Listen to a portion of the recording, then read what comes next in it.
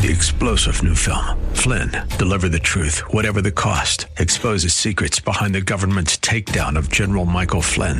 Flynn knew what the intel world had been up to. He ordered the first audit of the use of contractors. This set off alarm bells. He told the truth. He was the most dangerous person for Donald Trump to hire. They had to get rid of Flynn. Flynn, deliver the truth, whatever the cost. Available now. Watch it today. Go to salemnow.com. salemnow.com. In Pinellas Park, W262CP Bayonet Point. Brought to you by Moss Nissan. Moss Nissan. Portions of this hour have been pre-recorded for broadcast at this time. Odyssey. The following program was pre-recorded for broadcast at this time. Up next is Verse by Verse, sponsored by Verse Ministries.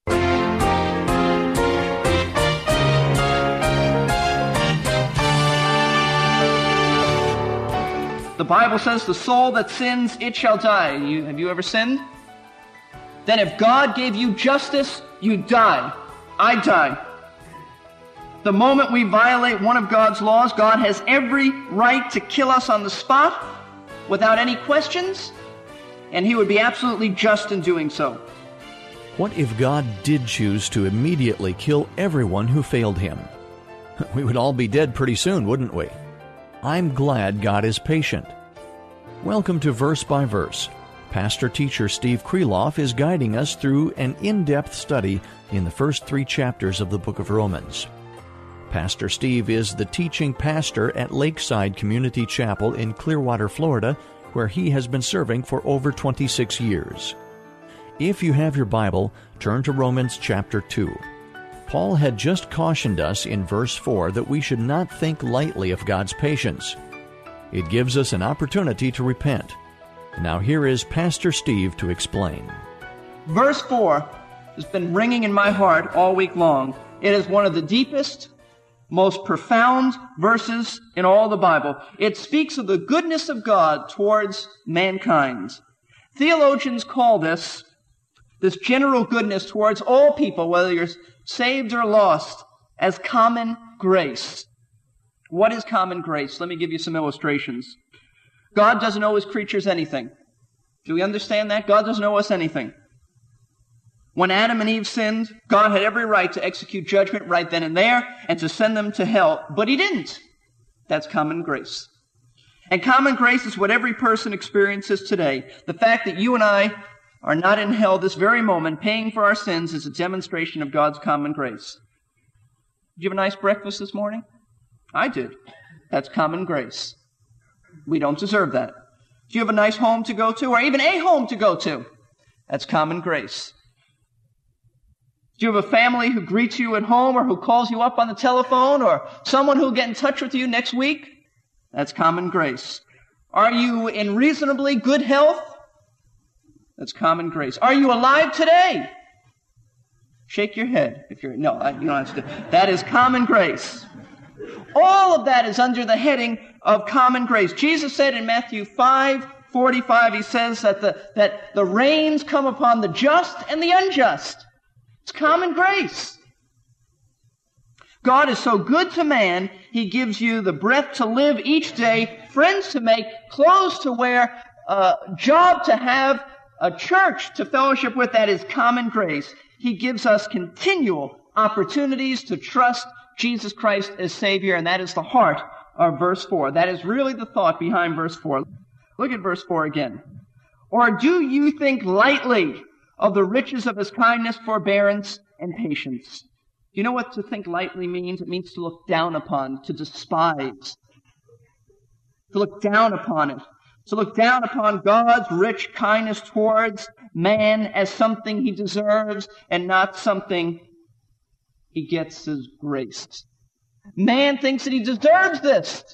It's coming to him. In fact, he wants to know why there isn't more of it. Keep in mind, Paul is specifically referring to the Jew. Has God been kind to the Jew? The word kindness means moral goodness. Has God shown that kindness, that goodness to the Jewish people? He chose them. He's watched over them. He's promised them a kingdom. In the Old Testament, He gave them blessing after blessing of physical blessing. He gave them His law. He sent them kings. He sent them prophets. And finally, He sent them the Messiah, God has been very kind to Israel. What about forbearance? You know, in classical Greek, this word was used of a holding back, a delaying. And it's the picture as if the Lord had lifted up one arm, one hand with the thunderbolt of his wrath against man, and yet that other hand grabbed it and restrained it. That's forbearance. It means a truce. It means God is holding back his wrath. What his right arm is up to do, his left arm grabs and says, wait a minute. That's forbearance. Has God been forbearing to Israel? Yes, he has. The fact that God hasn't wiped Israel and every nation off the face of the earth for their rebellion towards him is proof of his forbearance. And what about patience? It means he's slow in avenging wrongs. Has God been slow in avenging wrongs? Just look through the Old Testament. Has God been slow in avenging the wrongs that Israel has done towards him? Absolutely. How did the Jewish people despise the riches of his kindness, forbearance, and patience? They thought they deserved it. They thought it was coming to them. They thought they were the favorites of heaven. They took his mercies for granted as if they had it coming to them. Now, lest we sit back in judgment and say, how horrible, how terrible. I'll tell you, it's not just a Jewish problem, it's a human problem. It's a human perspective. All of mankind struggles with this. We all, to one degree or another, despise the kindness, forbearance, and patience of God. Now, in the time remaining, I'm going to cover something. We'll probably have to pick it up the next time we study Romans. But I want to cover something. I don't want you to turn your minds off something that is deep, something that is profound, but something that is missed by most people. Most of us, at one time or another, despise the kindness of God, his mercies. I want you to turn your Bibles to Genesis chapter 19. Have you ever read in Genesis 19 that Lot's wife turns around, she was turned into a pillar of salt? You ever read that? Wondered, what's happening? In Genesis 19, verses 15, non, when morning dawned, the angels urged Lot, saying, up, take your wife and your daughters who are here, and lest you be swept away in the punishments of the city. The angels came to Sodom, wicked place, filled with homosexuality. God said, I'm going to destroy this place. He said, Lot, get up, take your family, get out of here. Lot gave him some arguments, said, well, I can't go to the mountains, I'll be destroyed there, let me go here, and so forth. But the angel said, verse 17, it came about when they had brought them outside, they said, escape for your life, do not look behind you. Don't look behind you. Now, the angels speak forth God's word. Don't look behind you. Simple. We could have figured that out. Don't look behind you means don't look behind you. But look at verse 26. But his wife, from behind him, looked back. She became a pillar of salt. You ever read that? You ever wonder, what kind of a God is that? What kind of a God would turn someone into a pillar of salt just because she looked behind? Is that a loving God? Is that the same God of the New Testament? What kind of a God is that? Turn to the New Testament. We're going to answer that. Turn to the New Testament. Acts chapter 5. Story of Ananias and Sapphira. Two people in the early church at Jerusalem. These two people were so impressed that everybody in the church was selling land if they had it and giving it to the apostles and said, look, you use it for the Lord's work and so forth. We just lay it out at your feet and whatever you see fit, you use it. These two people said, we have some land. Verse 1, but a certain man named Ananias with his wife Sapphira sold a piece of property. That was fine. Nobody forced him to do that. And they kept back some of the price for himself. Which is okay too, except, they didn't have to give all of it to the Lord, except they told the Lord that they'd give it all to him. And they told the church that they'd give it all, that this was all the money that they got from it. With his wife's full knowledge and bringing a portion of it, he laid it at the apostles' feet. Should have brought all of it when you said you're going to bring all of it. Nobody forced him into it. But Peter said, Ananias, why has Satan filled your heart to lie to the Holy Spirit and to keep back some of the price of the land? While it remained unsold, did it not remain your own? And after it was sold, was it not under your control? Why is it that you've conceived this deed in your heart? You've not lied to men, but to God. And as he heard these words, Ananias fell down, breathed his last. Great fear came upon all who heard of it. And then his wife came in a little bit later. She did the same thing. She died. Say, what kind of God is this? One lie, and you're through. You're gone. Woman turns back. She's turned into a pillar of salt. One lie, you're killed on the spot. What kind of a God is this? Now, there are many incidents like this in the Bible, especially in the Old Testament. God wiped out the Canaanites. God wiped out other civilizations. Men, women, children, wiped out. Just doesn't seem to fit our picture of a loving, gracious, kind, merciful God.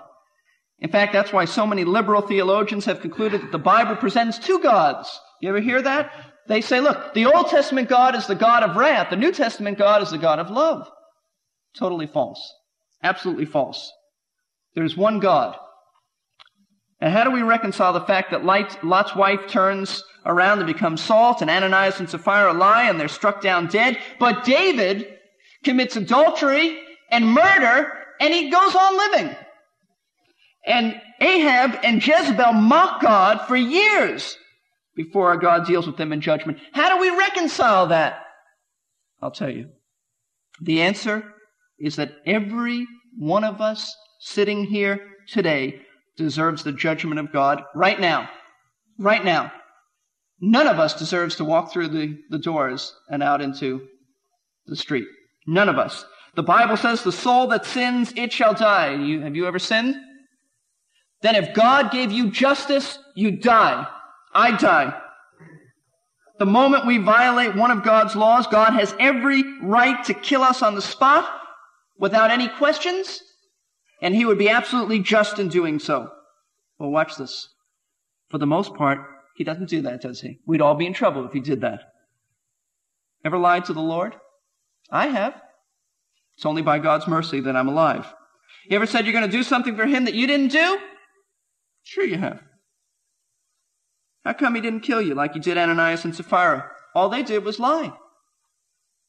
They didn't go out and commit adultery. They didn't do the abominable things of Romans 1. They lied. Same thing that you and I have done in the past. How come he didn't kill you like he did Ananias and Sapphira?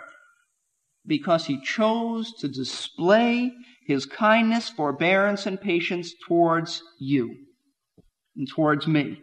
Here's what I'm saying. For the most part, God has treated humanity with mercy by not killing them the moment they've sinned.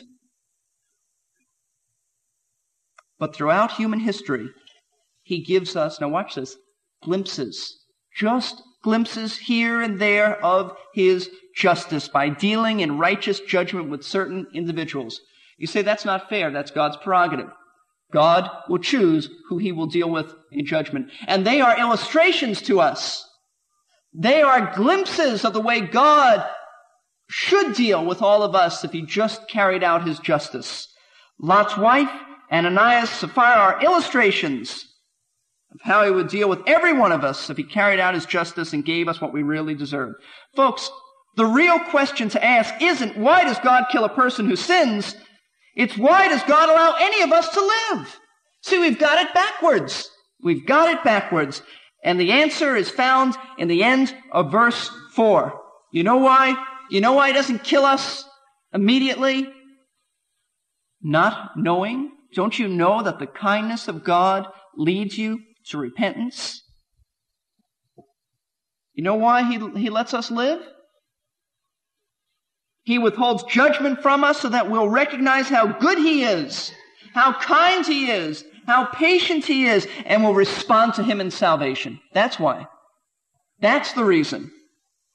In other words, his mercy in withholding judgment from me ought to drive me to turn from my sin and acknowledge how good God has been to me and not killing me for my sin. Do you see that? When I recognize that God is kind, he's merciful, he's gracious, It ought to cause me, instead of thinking that I'm getting away with all this, it ought to cause me to say, oh, I shouldn't have gotten away with this, but God is so good, I better turn to Him right now. But we don't repent, do we? Which means change your mind. Doesn't mean go in a corner and weep for your sin. It means change your mind. Instead, we tread upon His kindness. How? By thinking God is unjust to take anyone's life. You ever thought that? How could God do that? The question is, how come God doesn't do that with all of us? We are so used to mercy and grace that we think justice is being unjust. Do you understand what I mean? We've got it all turned around, and we're just like the Jew who says, God's never going to judge me because He hasn't judged me to this point. And God is saying, look, the reason I haven't judged you to this point is not because I'm not just, but because I'm merciful and I'm giving you a chance to repent. And when you see my mercy and kindness and forbearance and patience, you ought to fall on your knees and humble your heart and submit to me that I've been this kind to you for so long. When you read of the severe judgments of God, it ought to make you grateful and thankful that God has been merciful to you thus far, and it ought to lead us to repentance. See, we usually acknowledge that God is good when what? Something nice happens to us, right?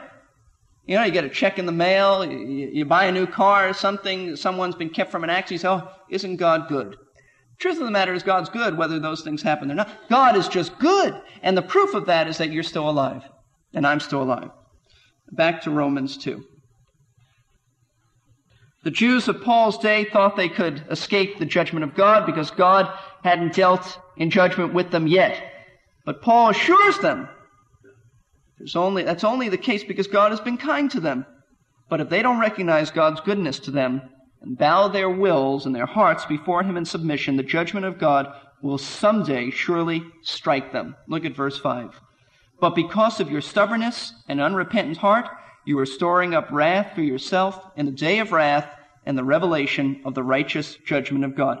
The judgment of God is guaranteed. That's what He's been saying all along. It will come. But right now, it's merely suspended. God's right hand is up with that thunderbolt of wrath ready to strike. His left hand has grabbed hold and says, wait. God has suspended His judgment right now. And why won't men respond to the judgment of God? Stubbornness and unrepentant hearts. It's the bottom line. In fact, the word stubborn is the Greek word from which we get our English word sclerosis. Sclerosis means hard, stubborn, stiff. Hardening of the arteries may take you to an early grave, but as someone has said, the hardening of the heart spiritually will take you to hell.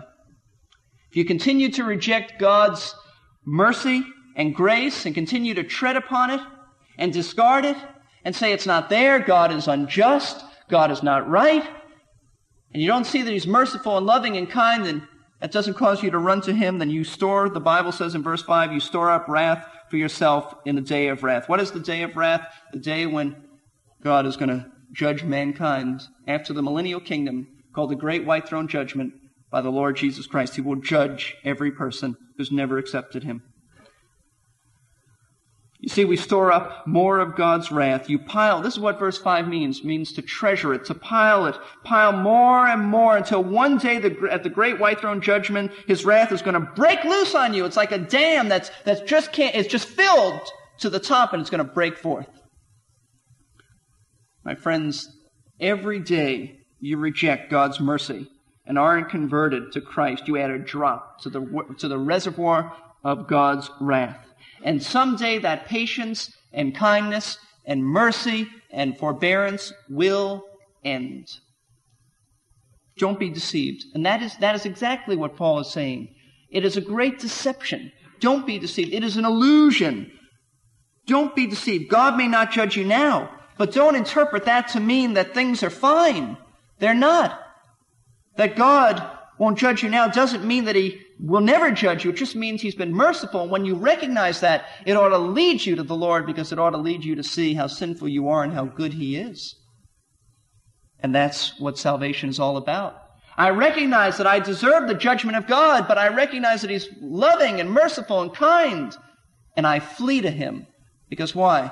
At Calvary's cross, Jesus Christ bore our judgment. At Calvary's tree, God struck down His own Son so that He doesn't have to strike us in wrath. See, it's ironic. God's goodness ought to lead us to repent instead of interpreting it to mean that you don't need to repent. See, that's the irony of it, of these two verses, especially verse 4. God's goodness ought to lead us to repent instead. Many interpret this to say, I don't need to repent because judgment hasn't come already. By the time you wake up, it'll be too late. Someone has said this, remember, if the goodness of God toward you is not leading you to repentance, then every day, every hour you live drops another drop into the terrible treasure of indignation, which will burst the great dam of God's long-suffering in the great day of wrath, when God shall reveal his righteous judgment. Will you go on despising the kindness of God? I hope not.